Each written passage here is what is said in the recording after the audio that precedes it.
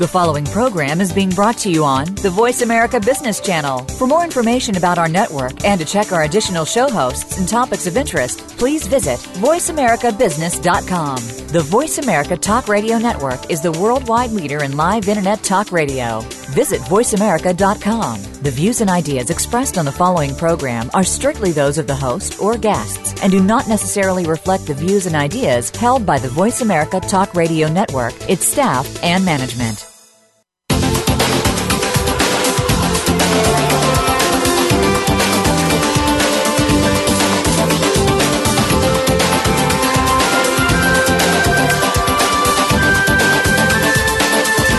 In order to thrive in today's competitive business market, you need to constantly adapt to change.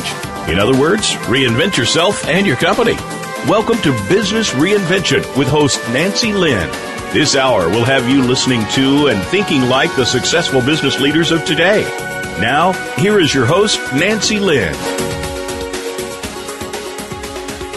Hi, I'm Nancy Lynn. Welcome to Business Reinvention. Every week, we bring you thought-provoking ideas from a different sector so that you can connect the dots and stay innovative and competitive. Well, we all know that companies cannot stay innovative or competitive without a workforce that's educated and creative. And yet, last year, the U.S. ranked 11th in the 4th grade math and 10th in 8th grade science, far behind many other countries. And according to New York Times, only 7% of American students reach the advanced level in 8th grade math, while 48% of their counterparts in Singapore and South Korea did. So that is a huge gap we're looking at. And I think the most frustrating thing about this is that it's beginning to sound like an old story, as the problem has been persistent for years with very little progress. So is there a way to reverse the trend and get American students excited about math and science again? And will we ever see a day when we could develop 1 million kid inventors a year? What would that do to the future of this country? Well, today we're going to learn about how Connecticut Invention Convention is making great strides in reaching some of these goals. It's a nonprofit organization that provides participating schools with curriculum to engage students in problem solving and innovation. And joining me today to discuss the program are Helen Charov, Executive Director of Connecticut Invention Convention, Danny Briere, a board member of the organization, and Hannah Pucci, an 8th grade inventor from the program. Hello and welcome to all of you. Hi. Hi, thanks for having us. Hi, everyone. So Helen, let me start with you first. Why do you think so many students don't find math or science interesting? Well, it's difficult on the elementary and middle school level to teach science properly. I think, to be fair to teachers out there, they haven't really had the professional development to allow them to teach science in an exciting way. And most of our standardized testing right now is in reading, writing, some math, but very little in science. So that wonder that kids have coming into school oftentimes isn't fostered or nurtured enough through the programs that they have in elementary and middle school. Oftentimes science is not even frequent enough for them to get interested in it. So how does your program address these issues? Well, invention is something that everybody really is an inventor or a problem solver in their lifetime, and everyday problems that people have are often solved creatively by the approach of how can I fix this problem for myself if the invention is if the problem is something of my own. So 30 years ago when we first started the Connecticut Invention Convention, we took the approach that kids would really have ownership of their problems if they were problems that they had to solve as opposed to challenges that were posed to them. And using various science curriculum, which included simple machines and motion, we devised a way of getting kids interested in science by engaging them through their own product development, if you want to call it that. And it's been a program that has just been tremendous in growing the sense of confidence and ownership that kids have in developing solutions through inventing, through innovation, and now even through entrepreneurship, taking it to the next step where they're owning their own ideas and wanting to promote them as a way of solving a problem. So it sounds like you're asking kids to look around them and find problems that are relevant to them. And I mean, in other words, making math and science relevant to their everyday life. Exactly. We ask them, what bugs you? And boy, they come up with a lot of things that bug them. Well, Hannah, let's hear from you. Definitely want to hear about your idea. But first of all, I wanted to know why you became interested in science after joining this program. Because I know originally you were more interested in writing than science or math. So what was it that changed the way you feel about science? The way I felt about science definitely changed because I felt like a lot more curious about it. After the Invention Convention, I looked around at my daily life and thought about different types of problems, and I actually thought about solutions instead of just ignoring them. I felt very curious about different types of things and tried to figure out solutions. Yeah, it sounds like you're now looking from a very curious perspective, and definitely more perspective than before. Sounds like. So, what was the idea that you came up with? Egghead ice cream is a new way to package and sell ice cream that completely eliminates the need for an ice cream scoop. Egghead ice cream contains a dozen individual egg-shaped portions packed in an egg carton for hungry kids that want a tasty treat served quickly. So what challenges did you face while working on this project, and how did you overcome them? That sounds like a really good idea. Thank you. And my biggest problem was probably finding the right shape. When I came up with my idea, I didn't originally know that it would be an egg shape. My first idea was having it conical shape, so it would wedge into the cone.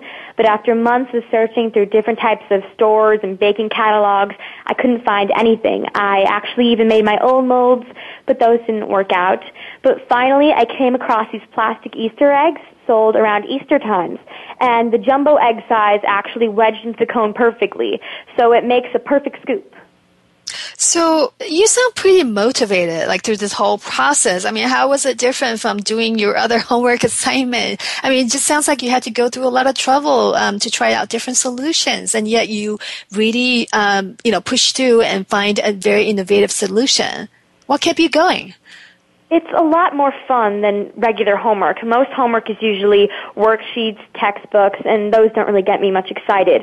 But this is so much fun. It's not actual textbooks assignments. It's becoming innovative and thinking about ideas in a different way, thinking out of the box. Well, Danny, I know that Hannah went on to win an award at the convention, but I also know most states host fairs, science fair as well. So how is this program any different?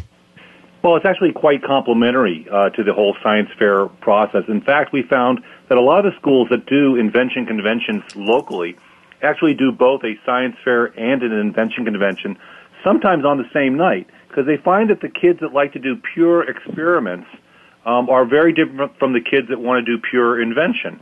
And so the kids actually sort of naturally fall into one group or the other and actually move back and forth between the two groups.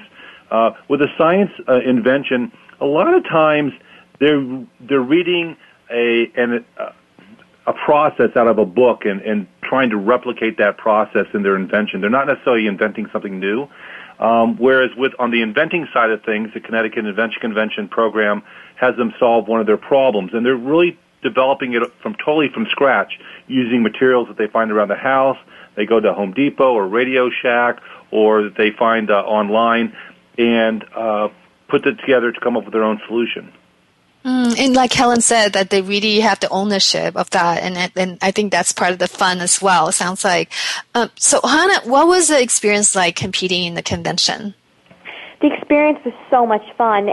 For me, it wasn't much as a competition. It was a way to meet new people, see other kids' inventions, and compare, and to meet the judges and sponsors, and really figure out, is my idea actually worth it, or is it something that I just stop here to school level, or do I move on?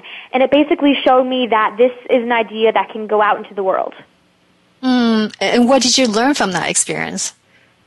I learned that there are other possibilities to different problems. There's not just one simple answer. There's about 1 billion. You can do so many different ways for anything. And I know that the judges include, I guess, other students as well, right? Or just the experts. And did that help you in terms of learning about how to tweak your ideas?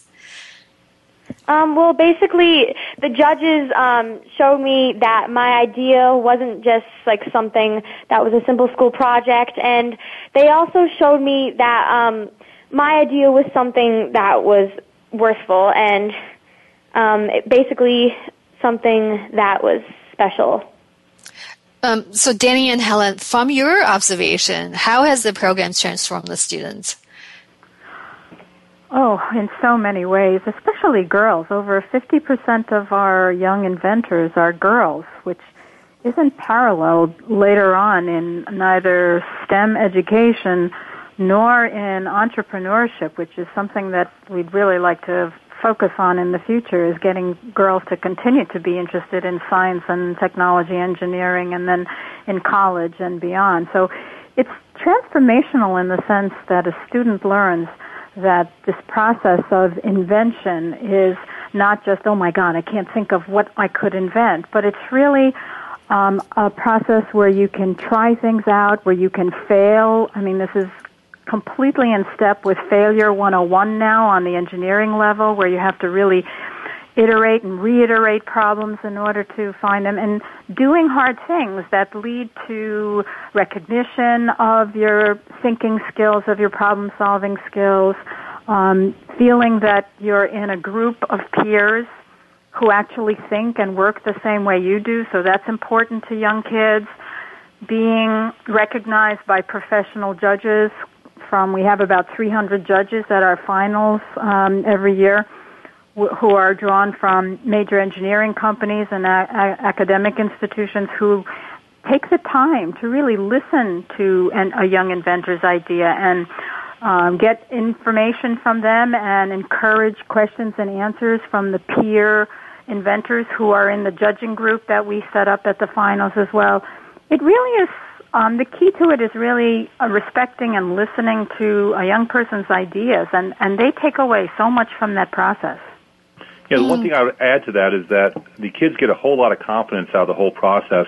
A lot of these kids have not done formal presentations before and presented in front of an audience. Remember, we start at the kindergarten level, and so you've got kids that have to stand up in front of their peers and some adults that they've never seen before and go through a pitch of their product and explain how it works, explain the target market, who would use it, how they came up with it, and it's a new experience for them. But we're also seeing that you'll see kids that are on their 4th, 5th, 6th invention. So we got serial entrepreneurs that are starting in these very, very young ages that build their skill sets year over year and become far more articulate. And you can just see the changes as a judge when you see these kids year after year. You don't always have the same kids, but it's amazing. You'll see someone say, I've seen you before. Oh, you had this product 3 years ago, and you actually remember the kids and their products because you become affiliated in your mind between the two different aspects. And it's a lot of fun to see them grow over the years. And the program in some way sounds very similar to the incubator programs for startups in the high-tech industry. Did it surprise you, Danny, that it also works so well for students at such a young age?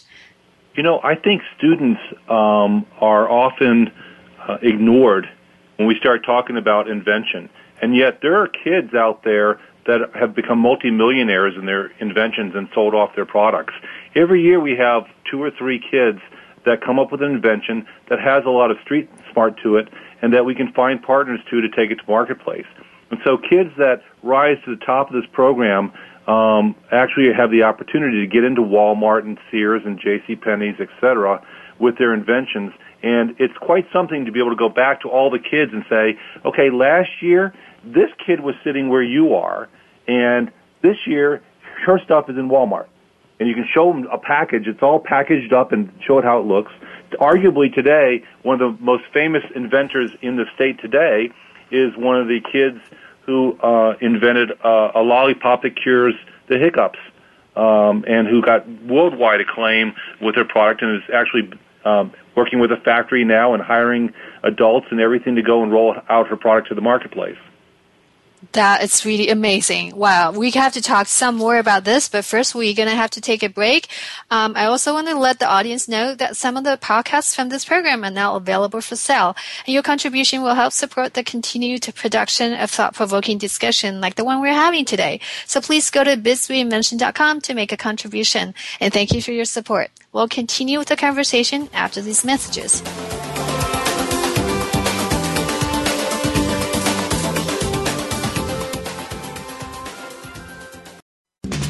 We're always talking business.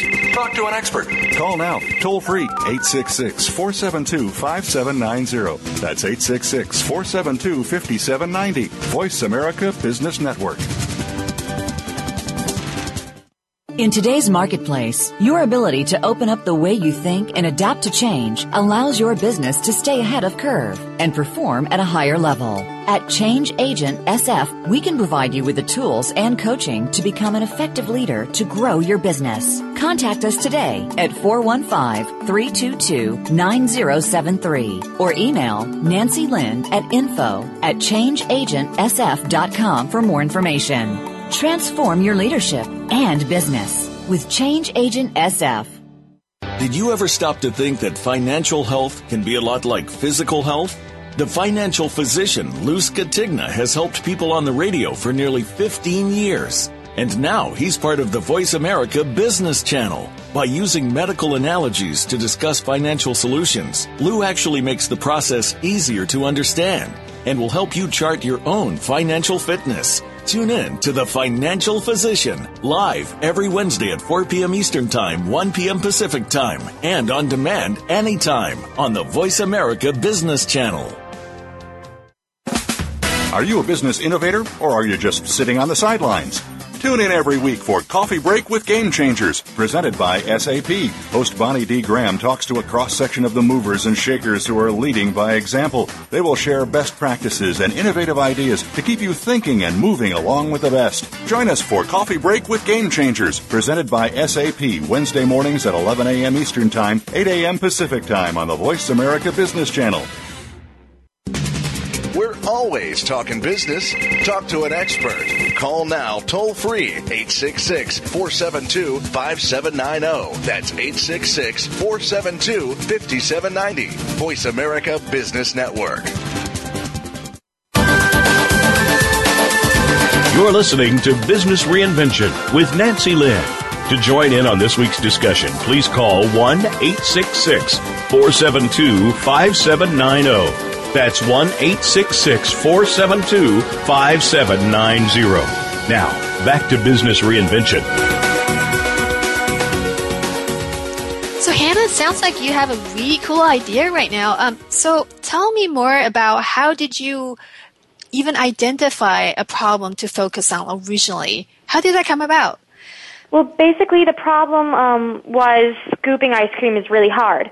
But before I even came up with the idea, I couldn't even find anything until one day my mom bought these ice cream cones, which is pretty rare, so we were all really excited. So I was sitting on my couch and sulking about how I have no idea for my school project until my mom was scooping ice cream into the cones, and I realized how hard it is. It's usually frozen solid, or once you get it onto the cone, it falls off. So I was thinking, what is better than scooping ice cream? I thought finger foods are a lot easier, so using your hands is better than using forks, knives, and spoons. So I thought, what if the ice cream is pre-molded? Oh. And that's how you start focusing on that project. And now that you came up with a great solution, how are you going to take your project to the next level? What are you going to do with your idea? So lots of people have validated this idea, like Baskin Robbins, and they've encouraged me to pursue developing egghead ice cream as a real consumer packaged good. My plan is to license egghead ice cream to an ice cream brand or dairy with the ability to produce, package, and distribute the product to grocery stores across America. And right now I'm in the development process trying to work out exactly how to bring my product to market. And I'm in discussion with the University of Connecticut. They might be a possibility to work with. So what kind of support did you get? It sounds like you're doing a lot of business development, product development. That sounds like a lot. And if I'm correct, you're also applying for a patent for your product, right? Oh, yes. I filed a patent actually because of Baskin Robbins. They were very supportive of my idea, and, they might have not been interested in it, but they really gave me support. And we actually asked them, is this something that I stop here? Yes, it was a great idea, or do I continue with it? And they told me that this is a great idea and I should continue with it. And so they supported me, and they told me I should file my patent. So my patent application is now in process. It may take a couple years, but it's in the process right now. So do you have all the resources and partners that you need, or are you looking for new partners? Right now, I actually am looking for new partners. I mean, my mom has some resources, but other than that, we are looking for somebody to partner with. So what would an ideal partner look like? I think a big ice cream company. I was always thinking like Nestle or Breyers or maybe Friendly's, something that's big and out there so customers can look and say, this is a big ice cream company I'm used to. Maybe I should try their new product. Awesome. So, Danny, I think this is one of the most fascinating aspects of this program is that you're providing a lot of support or mentorship from business leaders to how the students further develop their business strategies and even patents. So has that been a challenge to get communities involved or business leaders involved? Well, I wouldn't say it's a challenge. It actually has been something that we've been focused on, and it's amazing the amount of support that you get within a community to help kids grow and help them learn and help become better at the things that everyone knows that they're going to need to be better skilled at in the future. And so the sell, quote unquote, is not really that hard. It's a process of going out there and talking to them. But for instance, we've built relationships with legal firms that offer free provisional patents to students that need to file their provisional patents.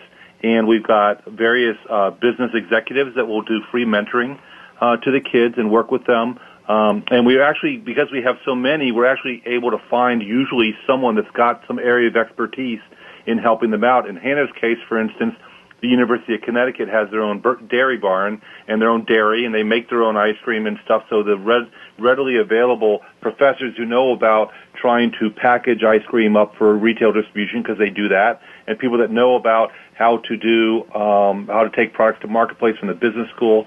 So we've got a program that we've developed called Next Step Inventors that helps the inventors take that next step into invention and entrepreneurship to get their product to the marketplace. And this is where we feel we build upon the whole STEM environment. And in fact, in Connecticut, we talk about STEMI, where you've got STEM, which is the science, technology, engineering, and math efforts that are complemented by invention and innovation, and then the process of entrepreneurship of taking the product to marketplace. So it's taking those necessary extra 2 steps to apply the STEM into an actual prototype in a working environment that you can actually visualize and see and help make sure it solves a problem, and then going through the entrepreneurship step of testing it against the marketplace, making sure people want it, getting it patented, going through the process of creating your company and building your partnerships, and actually going ahead and taking it to market. Well, Helen, since Danny mentioned STEM, can you elaborate a little bit about how this worked together with the SAM program and also standardized tests? Well, there's a new standard that's been in the works in the United States for about the last 5 or 6 years that was brought about by the National Research Council called the Next Generation Science Standards, NGSS. And the interesting thing about these new standards is that for the first time we're seeing engineering practices at the same level as scientific inquiry, so that you're not just learning science, pure science for the sake of science, which may be kind of cut and dry for kids, but when you're taking engineering practices and actually having to insert them into the curriculum in a way that shows real-life applicability to the scientific principles, these new next-generation standards, science standards, which are being adopted even as we speak, I think we're up to about 26 states nationally now, are really going to focus so much more on K through 8, K through 12 inclusion of engineering rather than not even mentioning engineering until maybe you get to the college level. So that's really in our favor right now in terms of a national recognition that we should be teaching engineering at an early age, engineering and problem solving and creativity, which is innate in kids and just doesn't really have a way of, they don't have a way of really being able to develop their ideas if they don't have that kind of training. I think a great thing about the program is that it's really creating the context for math and science. So it makes, it has meaning, I think, for kids to understand why it's important to understand some of these elements in those math and science classes. And it's also matching, I would say, science with business, which is very interesting. And it sounds like the program has produced a good number of young entrepreneurs and inventors so far. Is it an expensive program to implement, Helen? No, it's not. I mean, schools really pay $150 a year for an entire school to participate in the state of Connecticut. And we've got over 150 schools that participate. We've got 10,000 inventors every single year in the state of Connecticut throughout all of our programs. Every single year there's a cohort of another 10,000, which really is tremendous. We're the longest continuously operating program of its kind in the nation, and we would love to be able to see those kinds of numbers in our fair state of Connecticut replicated over other states. So at the opening of the program, when you mentioned 1 million inventors, that's really our goal, is to take the 10,000 inventors that we have in the state of Connecticut and be able to scale this program up, partner up with other states, with other universities, with other entrepreneurship groups. And really, can you imagine what a cohort of 1 million inventors every single year in the United States coming up through the grades would mean to these kids and to our nation in terms of global competitiveness? I just think that's a moral imperative that we at the Connecticut Invention Convention feel in terms of taking out this program to other states and other regions in the country. So you're saying that it's actually doable, but what do we need to do to realize that vision? Well, we have a program that's scalable and replicable. We just have been growing it here in the state of Connecticut. We have recently applied for a National Science Foundation grant to scale it to 4 other states here in New England, to Massachusetts, Rhode Island, New Hampshire, and Maine. And we're looking for partners in other states. It really takes a community that includes a university venue, which could act as a hub analogous to the University of Connecticut that we have as a partner here in Connecticut, a community of like-minded entrepreneurs and startup people who know the value of having hundreds, if not thousands, of young entrepreneurs. And it takes the Department of Education in each state to recognize that innovation can be taught. It's not a skill that is only for geniuses.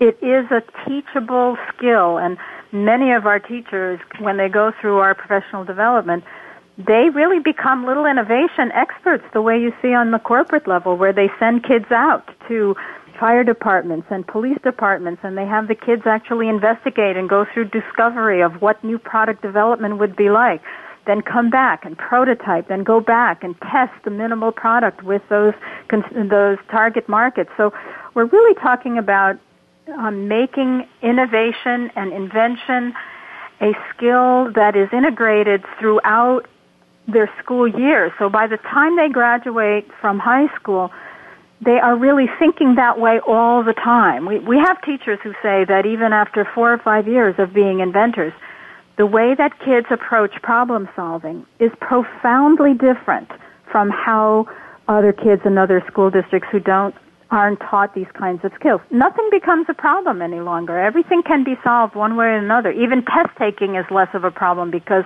they're not freezing up on a solution in some way. So, I mean, I am passionate. Our board of directors is passionate about this program being something that is vital, not just to the state of Connecticut, but really to the nation and maybe the world.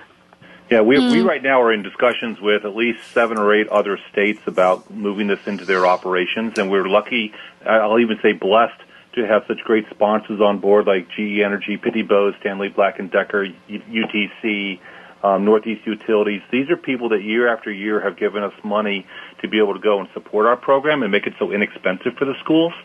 But there are also ones that are saying that they want us to see it, take it out to the rest of the nation. And so we actually have been spending the past 2 or 3 years getting ready for that scalability and to move it out in terms of changing our software systems so they can be multi-user and multi-state, changing some of our processes, documenting more about what we do, and making it so that we could just hand a package over to another state.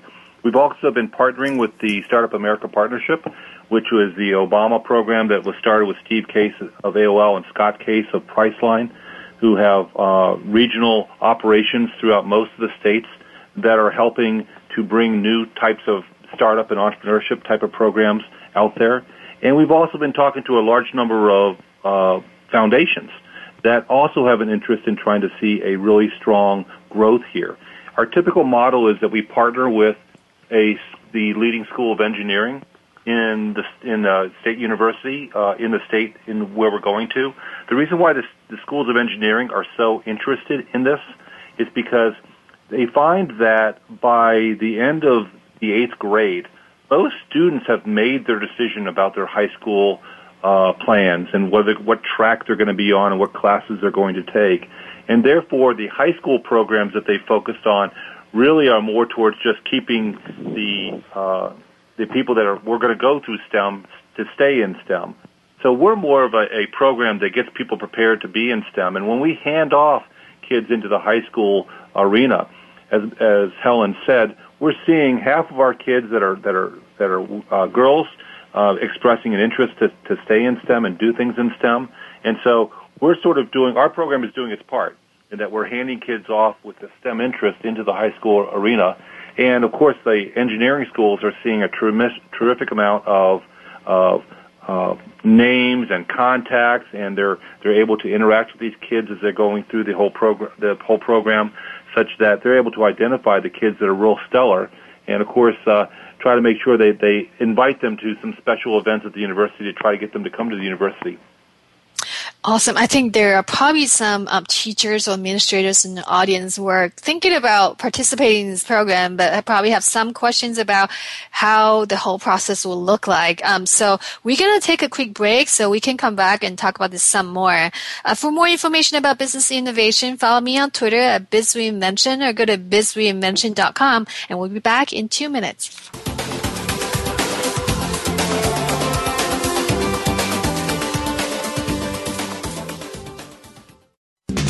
We're always talking business. Talk to an expert. Call now, toll free, 866-472-5790. That's 866-472-5790. Voice America Business Network.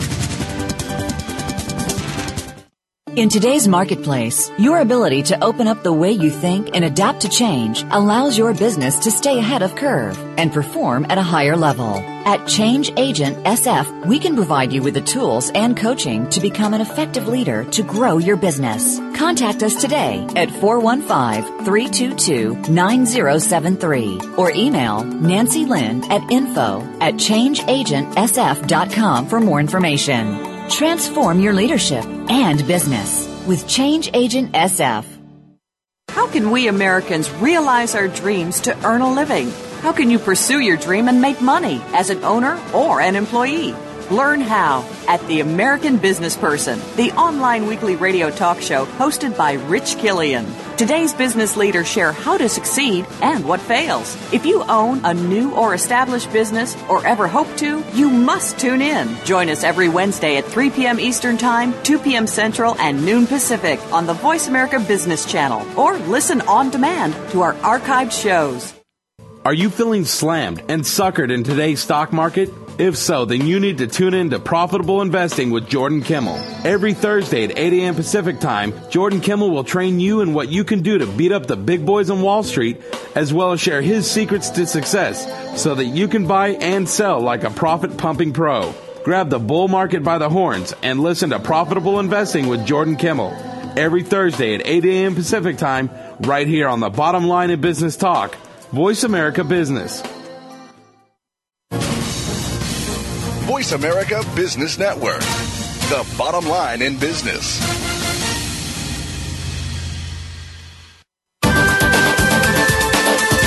You're listening to Business Reinvention with Nancy Lynn.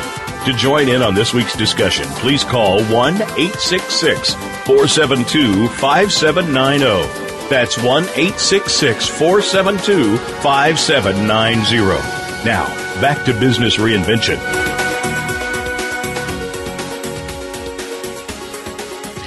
All right, Danny, so I wanted to continue with what you were saying before the break. So it sounds like there are a lot of support that you're getting to help you expand this to other states. So some of the people in the audience may be thinking, well, I want my schools to be involved, but do I have to find all these partners and have everything ready in order to qualify to participate in this program?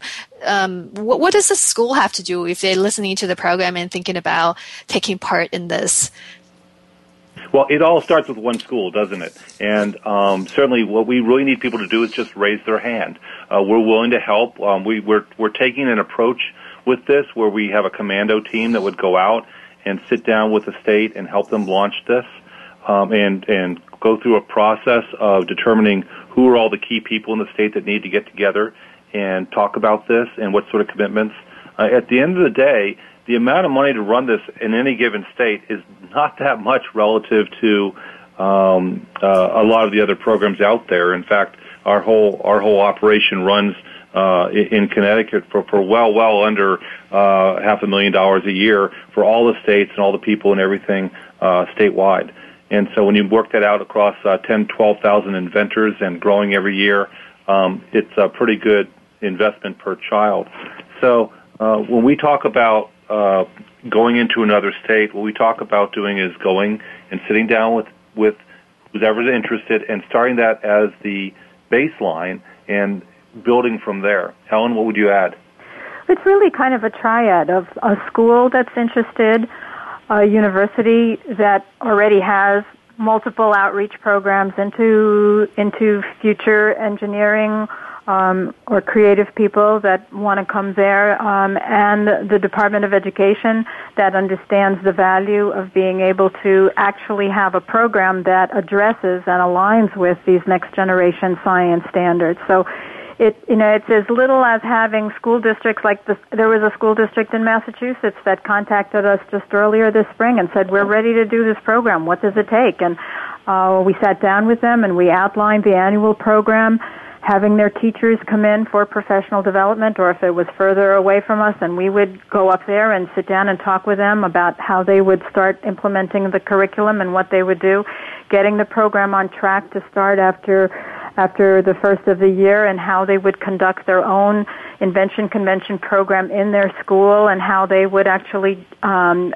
teach kids about invention and get kids thinking about their own inventions, and then create a local invention convention where there would be participation, say, from an entire grade or from multiple grades or some subset of the school, and then choosing those 10% of those kids in the local invention convention to represent their school as finalists at a statewide convention the way we have here at the University of Connecticut. So it's a tiered approach, but the beautiful thing about this program is that its mission is really not to find that one American Idol inventor for the entire state. This is not an online competition. This is not a web-based one. This is not let's find that one idea. The real value of this program is teaching kids the process of critical thinking and invention and innovation, and reaching as many of the kids as you can in your school district, because what they learn along the way is infinitely more important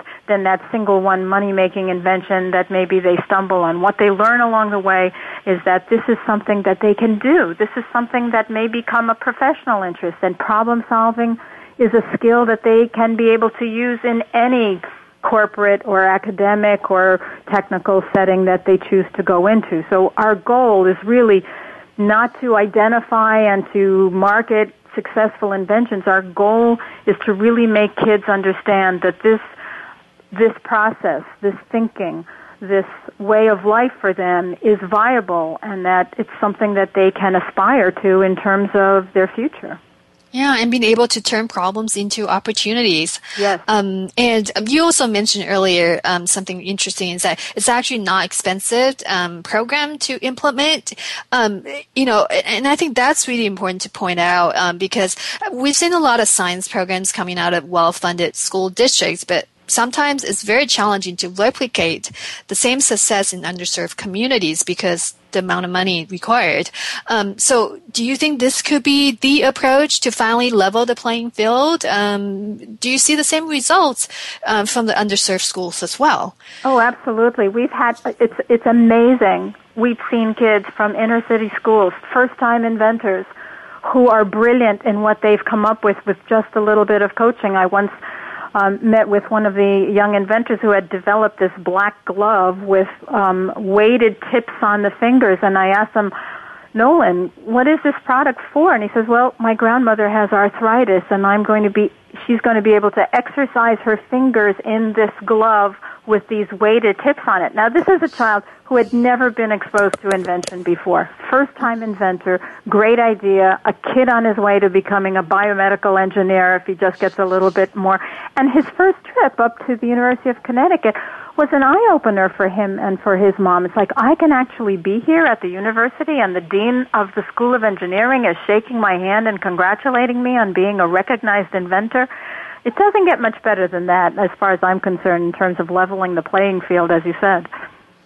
Yeah, and the other thing you mentioned was the fact that there are 50% girls and 50% boys participating in your competition. And that's really impressive, considering the fact that most science programs are still more appealing to boys than girls. So do you two have any hypothesis why this is different?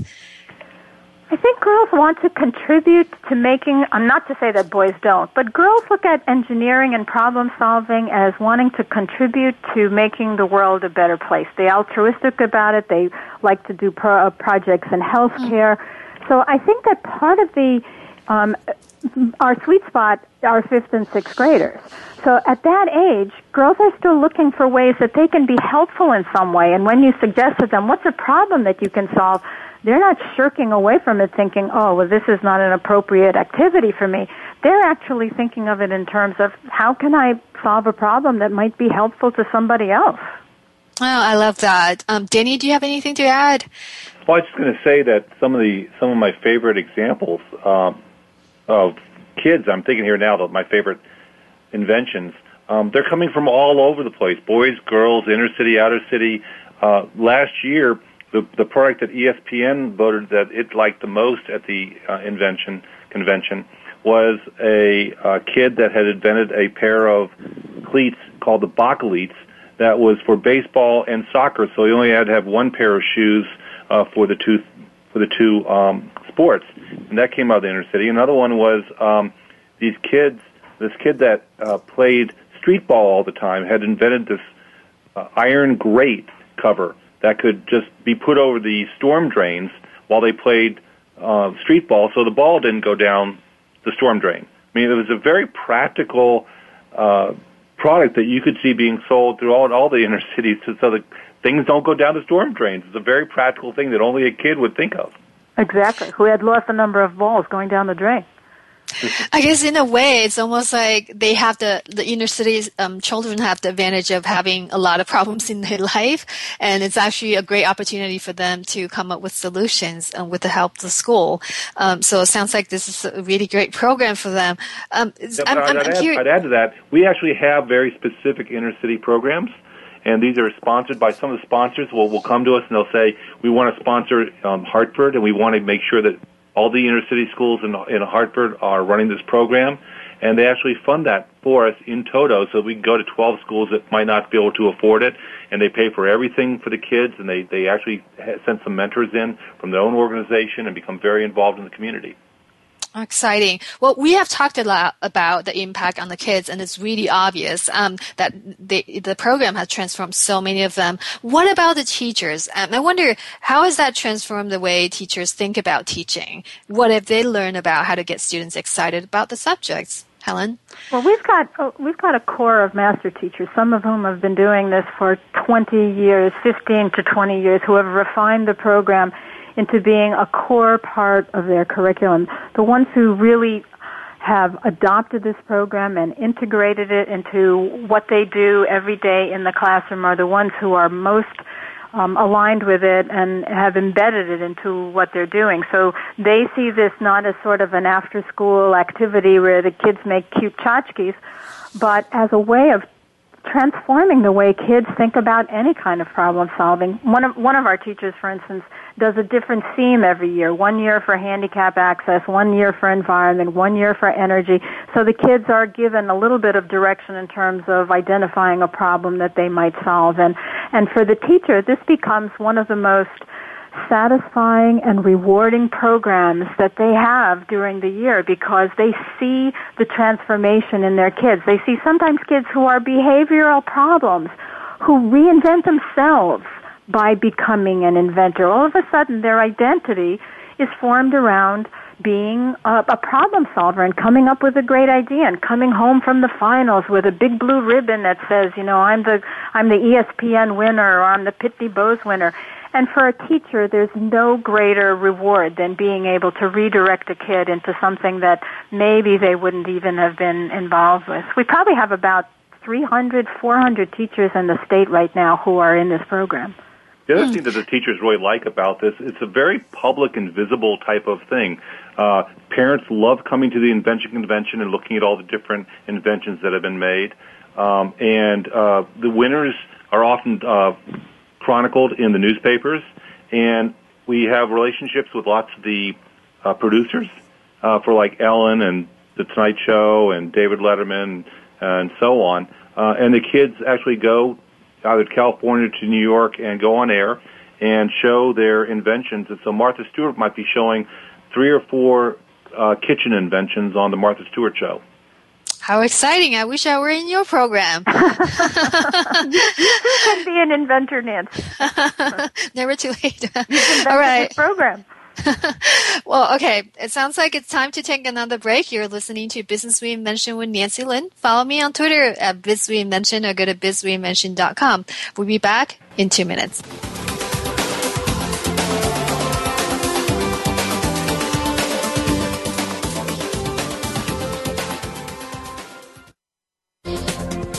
The business community's first choice in Internet Talk Radio. Voice America Business Network. In today's marketplace, your ability to open up the way you think and adapt to change allows your business to stay ahead of curve and perform at a higher level. At Change Agent SF, we can provide you with the tools and coaching to become an effective leader to grow your business. Contact us today at 415-322-9073 or email Nancy Lin at info@changeagentsf.com for more information. Transform your leadership and business with Change Agent SF. Does your business, like many, face obstacles to becoming successful? Would you love to have an open forum of entrepreneurial ideas and best practices brought to you each week? Tune in for The Second Stage with hosts Brendan Anderson and Jeffrey Cadlick. We'll spotlight entrepreneurs and growing companies that are creating a vibrant economic base, as well as addressing some of the obstacles that could be standing in the way of your success. Listen Mondays at 5 p.m. Eastern Time, 2 p.m. Pacific on the Voice America Business Channel. Does money drive you or does it serve you? When you listen to Money in Your Life, you'll discover the answer to that question. Tune in as hosts Brian Barr and Ann Hutchins bring you thought-provoking discussions designed to help you understand and assess exactly how money operates in your life. Take control of your personal finances. Money in Your Life is broadcast live every Friday at 7 a.m. Pacific Time, 10 a.m. Eastern Time on the Voice America Business Channel. Make your money work for you. From the boardroom to you, Voice America Business Network. You're listening to Business Reinvention with Nancy Lin. To join in on this week's discussion, please call 1-866-472-5790. That's 1-866-472-5790. Now, back to Business Reinvention.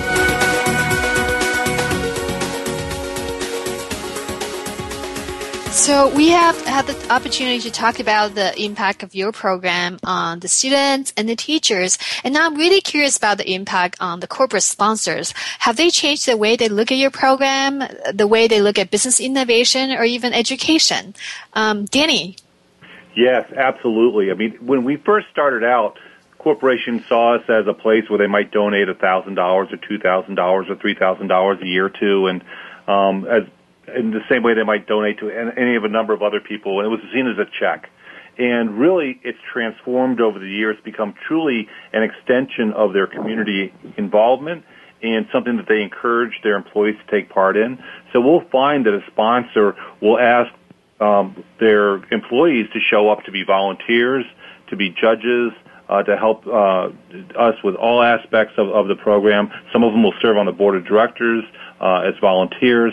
And so there's a hefty involvement that ranges throughout the full year, not just in one particular event. What you're seeing also is that the corporations, they brag about this stuff. They're the first ones that'll write an article about this for their own internal company magazine or newsletter, post pictures and get pictures of their executives with them. ESPN, their CTO is the one that comes in with his staff, and they personally do the judging of 800 or 900 projects that are there at the finals competition, which is the last of the hierarchical competitions that happens every May at the Gamble Pavilion at the University of Connecticut. So the involvement is not just at a low level or manager here or manager there. It's really right at the chairman of the board or the president of the company who's making a commitment on behalf of the company and saying, we believe in creating tomorrow's inventors. Awesome. So Helen, if somebody's interested in getting involved in this program, either as a sponsor, as a school, how should they get in touch with you? How could they get in touch with you? Sorry. Well, they should come to our website. Our website's got a fantastic video that shows the finals event on an 8-minute video on the homepage, so they can get a flavor for what it actually looks like. In touch with us through info at or directly with me on the website, and just let us know that you have an interest in at least starting the dialogue in your state. We would love to get involved with other states that have an interest in this program, regardless of where they are. We're talking to Alaska at this point. If somebody has got an interest in bringing innovation into the hands of kids, in investing in our future that way, we are there to respond to that on a very personal and very targeted level with them. So we have a few minutes left, and I know both of you have been involved in this program for many years. Love to hear from you. How has that journey been for you? Well, Helen? I walked out onto the floor of the basketball pavilion at UConn, which most of your listeners are probably used to seeing, very tall people there. We were the shortest people there. And walking out and looking out at this field of 700 kids who had all come up with inventions, who were looking to describe their inventions. I was an entrepreneur in my own company at the time, but I was hooked because this struck me as, oh my God, these are the next generation of kids who are going to be taking our places and becoming entrepreneurs. So I've been doing this for 14 years now and have never looked back, and I'm just so excited about the potential for it actually to go out to other states as well. And I got involved as a parent. I've got 4 kids, and they all went through the Invention Convention, and they all sat down and tried to come up with ways to solve them. My youngest son probably went there 6 or 7 times, and he's still inventing now that he's in high school. My daughter is in at school at Duke, and she's involved in several different inventions. People seem to seek her out as an engineer to help her invent things, but she loves inventing because of this. My son, my other daughter, everybody's had a go at this, and they've tried to solve their own problems, and it changes the way they think about things. I've seen them now start thinking and looking around and say, hey, I can invent something to solve that, or I can think of a different way of doing this. And that as a parent, you can't get any better than that.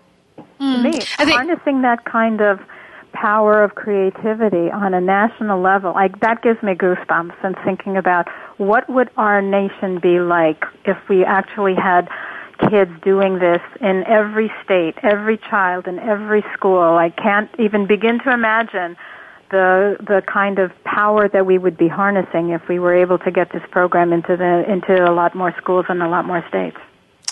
Yeah, I think most kids are naturally creative, and it's so exciting to hear about a program that is helping to unleash the innovative energy within them.